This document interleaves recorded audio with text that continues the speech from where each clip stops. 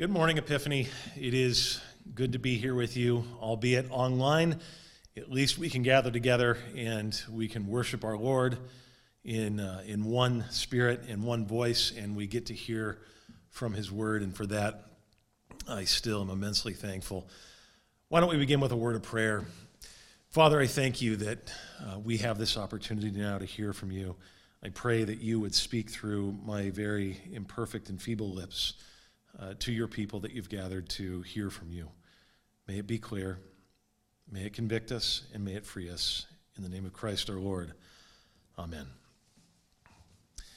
Well, we are in the second week of Easter here on the church calendar, which means that, yes, we are not anywhere close to being done celebrating the resurrection of Christ. And since this is the case, we're going to spend our time today looking at a very well-known resurrection text found in the second to last chapter of John's Gospel, John chapter 20. We'll begin at verse 19. It reads like this. On the evening of that day, the first day of the week, the doors being locked where the disciples were for fear of the Jews, meaning the Jewish leadership that had arrested Jesus, Jesus came and stood among them and said to them, "Peace be with you." When he had said this, he showed them his hands and his side. And then the disciples were glad when they saw the Lord. Jesus said to them again, "Peace be with you. As the Father has sent me, even so I am sending you." And when he had said this, he breathed on them and said to them, "Receive the Holy Spirit. If you forgive the sins of any, they are forgiven them. If you withhold forgiveness from any, it is withheld." Now Thomas, one of the 12, called the twin, was not with them when Jesus came. So the other disciples told him, "We have seen the Lord." But he said to them, "Unless I see in his hands the mark of the nails, and place my finger into the mark of the nails, and place my hand into his side, I will never believe." 8 days later, his disciples were inside again, and Thomas was with them. Although the doors were locked, Jesus came and stood among them and said, "Peace be with you." Then he said to Thomas, "Put your finger here and see my hands, and put out your hand and place it in my side. Do not disbelieve, but believe." Thomas answered him, "My Lord and my God." Jesus said to him, "Have you believed because you have seen me? Blessed are those who have not seen and yet have believed." End of reading. Did you all happen to catch that video that came out a number of weeks ago of various celebrities singing that John Lennon song, Imagine? I'm pretty sure, I think anyway, the idea behind the video collage was meant to inspire a sense of hope and peace as the coronavirus began spreading faster and faster across the world.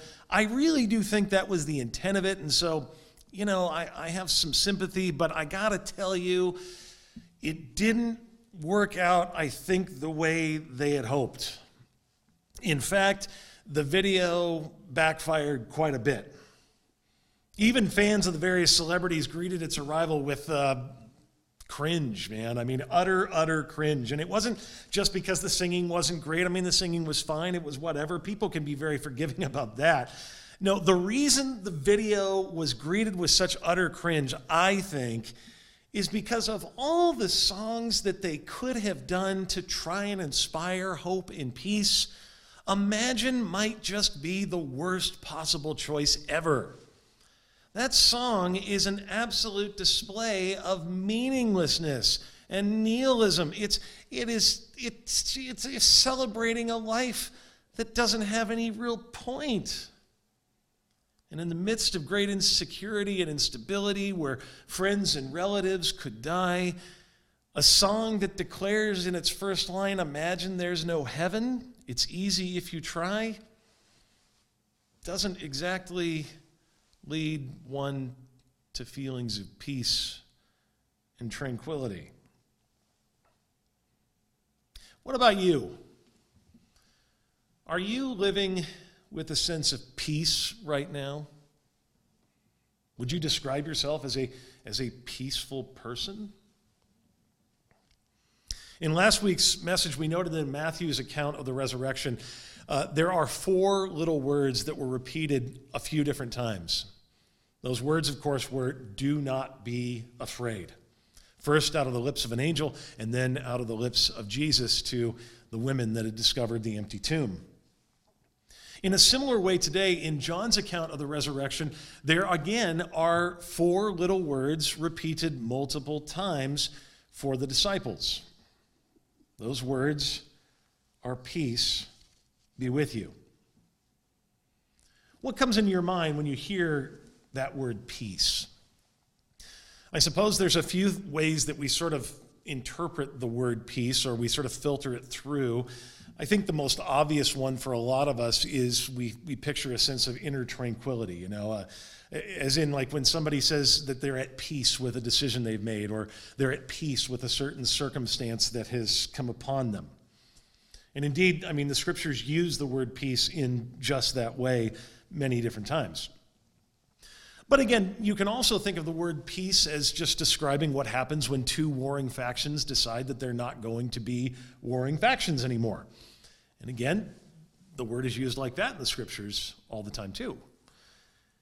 And then there is, of course, the word peace taken to mean a sense of security, of safety, stability, even, prosperity to some extent.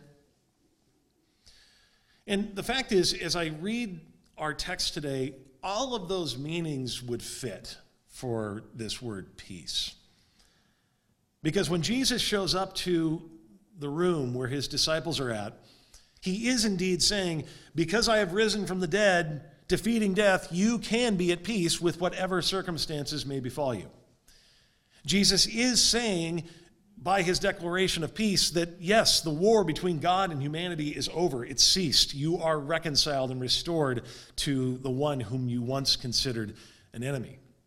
And indeed, there is a sense in which Jesus says, "Because I have risen from the dead, you are safe and secure in my arms. Indeed, you are promised a place of prosperity forever and ever and ever when this life is over."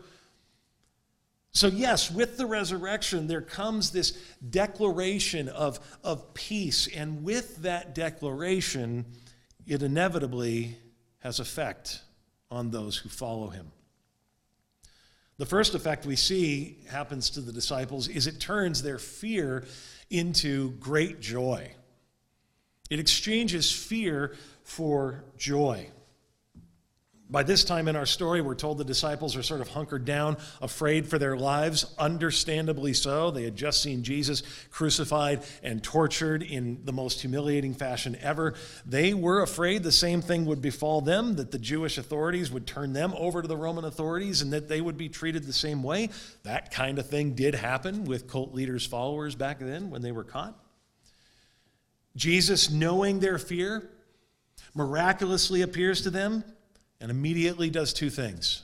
He speaks, "Peace be with you," while at the same time showing them his hands and his side to verify to them that it indeed is really him.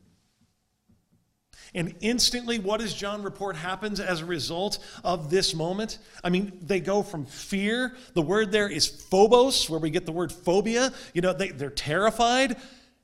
And then their fear is turned to gladness. The word in Greek is actually much stronger than that. It means to rejoice exceedingly. Indeed, do you see how quick that exchange happens at the very pronouncement of the Lord's peace to you? Fear turned to joy. You ever had an experience like that where you were really afraid of something and then suddenly you had this sense of great relief and joy? On the lighter note, you can think of maybe the first time going on a really fast, scary roller coaster. In the lead up to it, as you're sitting down, as you're getting strapped in, there's terror because you don't know what's coming. But then the ride actually takes off and all little bit into the ride, you actually start laughing and you start having this sense of just great fun and release. We have experiences like that. We know what this is like, but we also know what this is like on a more serious level. Have you ever really had a time where you were as afraid maybe as the disciples were here, and then were brought instantly to joy?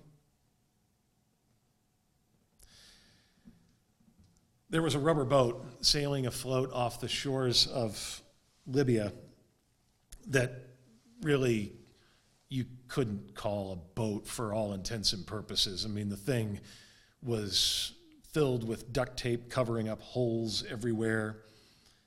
It was not an ideal ship by any stretch of the imagination. It could barely stay afloat as it was. Nevertheless, for 60 would-be migrant slaves from the Central African Republic that were trapped in Libya, that rubber boat filled with duct tape masking its holes was their only chance of escape from that hellish land at the time. So, one by one, they entered the boat and began to row across the harsh Mediterranean Sea with hopes of greater prospects on the European side. However, soon it became abundantly clear to them that this boat was just not going to be able to make it. They became very aware that if something didn't change, they were all going to perish out at sea. They spent an entire night drifting in the middle of the sea, just hoping that the ship wouldn't go down. Their kids were crying, and the parents were holding them helpless, unsure what to do, certain that death was coming for all of them any moment. And then, as morning dawned, suddenly a change. No, the boat did not miraculously become a good boat. But what happened is a Spanish rescue boat spotted them. And within a moment, this terrified group of migrants suddenly became filled with joy as each and every one of them was rescued by this boat. There was dancing and there was singing and there was just abundant relief at what they were experiencing. They had been rescued, and peace was now declared to be their fate. When Jesus shows up proclaiming peace to his disciples, the same effect takes place. Peace be with you. But it's not merely sort of a sense of security that Jesus is giving his disciples. No, this peace goes beyond that. He'll go on to say, peace be with you again, but this time when he says it, it's right on the heels of them rejoicing. He does something different. He doesn't show them his hands and his side. This time he says, peace be with you, and it's for the sake of mission. It's for a sense of new power and purpose for them. He says, as he declares peace, as the Father has sent me, even so I am sending you. And when he has said this, he breathed on them and said, receive the Holy Spirit. Jesus doesn't merely proclaim peace to just make us feel at ease. It does do that. But he also gives us peace to empower us. He tells his disciples and us that we are not, as his church, going to hunker down forever in a room, as much as it may feel like that even right now for us. But that's not why we've been given peace. No, we've also been given peace, empowered and emboldened by the Holy Spirit to bring this message of Jesus Christ to the world. That is true of you now, Christian, no matter where you're at. If you are a believer, you have been endued with the presence and power of the Spirit yourself, sent out to bless the world, just as Jesus did when he walked the earth in his ministry. And what does Jesus go on to say will be the content of this mission? Well, it's very simple. Verse 23, if you forgive the sins of any, they are forgiven them. If you withhold forgiveness from any, it is withheld. Just as Jesus in his ministry went about forgiving sins liberally, almost willy-nilly with people, just constantly declaring forgiveness to sinners, the church is empowered to do the same thing. Declare that forgiveness has been won for them, even though so many do not know this. Unfortunately, all too often, the church has forgotten that this message of forgiveness and grace is to be central to what we're doing here. Too often, the church has gotten the second part of Jesus' phrase down, to withhold forgiveness, in other words, to proclaim judgment, which is a part of what the church does, but it has forgotten the first part, that we declare forgiveness and mercy. I can't begin to tell you how often I have had this sad truth confirmed for me as I've walked the streets of New York City and I've talked to people. Remember when we used to be able to walk the streets of New York City and talk to people without having to worry about getting too close? I do too. That was quite the time. But as I did that, as I was talking to people, I'm telling you over and over and over and over again, they didn't know that the primary message of Christianity was forgiveness and grace for sinners. And you know what? When you actually share that message, you might be surprised at the kinds of responses you get, folks. There was a woman I met in Stuytown a little while back. She was as far away from the church as anybody I really had ever come across in my life. She had no connection to church life ever really in her entire life before this. And yet we struck up a friendship, and she began to feel safe around me to share some of her struggles. And one day she called me up and she said, "Is there any way that I can meet up with you at the coffee shop? My life is falling apart and I just need to talk to someone." I said, "Sure." And of course, as she began to share, it wasn't pretty. She said, "I feel like I'm just such a failure and the weight of that is crushing me. I just want to get rid of it, but I don't know where to go with it." And I looked at her and I asked her a question. I said, when you look in the mirror, when you think about who you are, what do you see? Who are you really? And she said, when I think about myself, none of it is good. I think about my failures as a mom. I think about my failures as a wife. I think about my failures in work. And the list could go on and on. I primarily see myself as a gigantic failure. So I said, what difference do you think it might make to you if instead of thinking of your failures, you began thinking this: I'm a beloved child of God. When God looks at me, he doesn't see my failures, but sees me as his perfect daughter. That this God sings over me with joy and cares for me more than I can even begin to fathom. What difference do you think it might make in your life if when you thought about yourself, you thought of someone that God loved so much that he thought she was worth dying for? Do you think it might make a difference if this God said to you that all your burdens and all your shame and all your guilt, he has come to take away, and he has declared you to be 100% totally forgiven? Because I need you to know that is who Jesus is. That is his message. That's his game. As I said that, I could see my friend, she was wearing sunglasses. I could see that her cadence had changed, and there was tears coming down beneath the bottom of her shades. And then she simply said, "I suppose if I could believe that, it would change everything. I need that. I know I need that."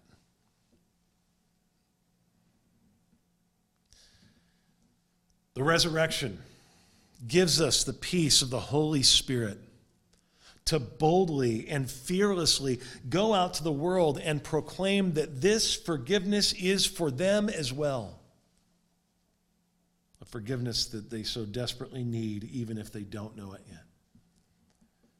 So let us find ways to tell our friends and neighbors with the peace that the resurrection of Christ gives us. Finally, Jesus' resurrection peace has the effect of turning our doubts into assurance. As we go on to read John's account of the events, we hear that not all the disciples were there that first night when Jesus had appeared to them. And so when the disciple Thomas was told of his appearing, well, he was a little skeptical. In fact, he famously said, unless I'm able to see the holes and put my hands in the holes, both in the hands and the side, then I'm never going to believe. Now, of course, throughout church history, Thomas has gotten a hard time for this. But I got to tell you, folks, I'm just being real with you. I relate to Thomas. I get it. Thomas had just seen the most horrifying event in his life. He had just spent 3 years investing himself in this man, Jesus, whom he believed to be the Messiah, be crucified and tortured right in front of his face. Like, hearing reports of him being risen from the dead and him being a little skeptical, give him a second. Let him process the thing. My goodness, it's understandable. After all, we don't hear about people raising from the dead very much. So Thomas understandably has doubts and questions. Jesus is so understanding and compassionate to where Thomas is at. You pick up the story in verse 26. 8 days later, his disciples were inside again, and Thomas was with them. Again, the doors were locked, and yet somehow Jesus suddenly appears to them. And what does he say? First words, peace be with you. And then zeroing in on Thomas. I love this. The very first person he speaks to zeroes in on Thomas. Out of great compassion and mercy, he says to Thomas, put your finger here and see my hands. And put out your hand and place it in my side. Do not disbelieve, but believe. How compassionate is Jesus with those who doubt. He doesn't chide Thomas for his questions, but comes right to where Thomas is at to give him a sense of assurance that what he had heard about Jesus was really true. And he does the same thing today. Jesus does not chide those who have questions or doubts, but he patiently pursues them. You may be watching this right now with questions and doubts. Know that your God does not chide you either, but patiently pursues you. If there's a big idea to this last point of my message today, I want to say to you, bring your doubts to church. Bring your questions to God. Bring all your guilt and your shame and your failures to the throne of grace. It's okay. He knows. He's compassionate with you. He's merciful with you. And he still declares to you, peace be with you. Peace be with you, because through faith in Christ you are forgiven. Peace be with you, because you are raised to new life. Peace be with you, you are restored in the sight of God. Peace be with you, your Lord knows you and loves you and will never stop pursuing you. Let's pray. Father, I thank you for your abundant kindness toward us that comes to where we are at, locked away in fear or running away from you. You are the pursuer. And the words that you greet us with when we come into contact with you are not words of wrath and fury over our running or over our fear or over our doubts. They are the words, peace be with you. By the power of your Holy Spirit, give us faith to receive those words and to walk in the strength that those words give us. We ask this in the name of Christ our Lord. Amen.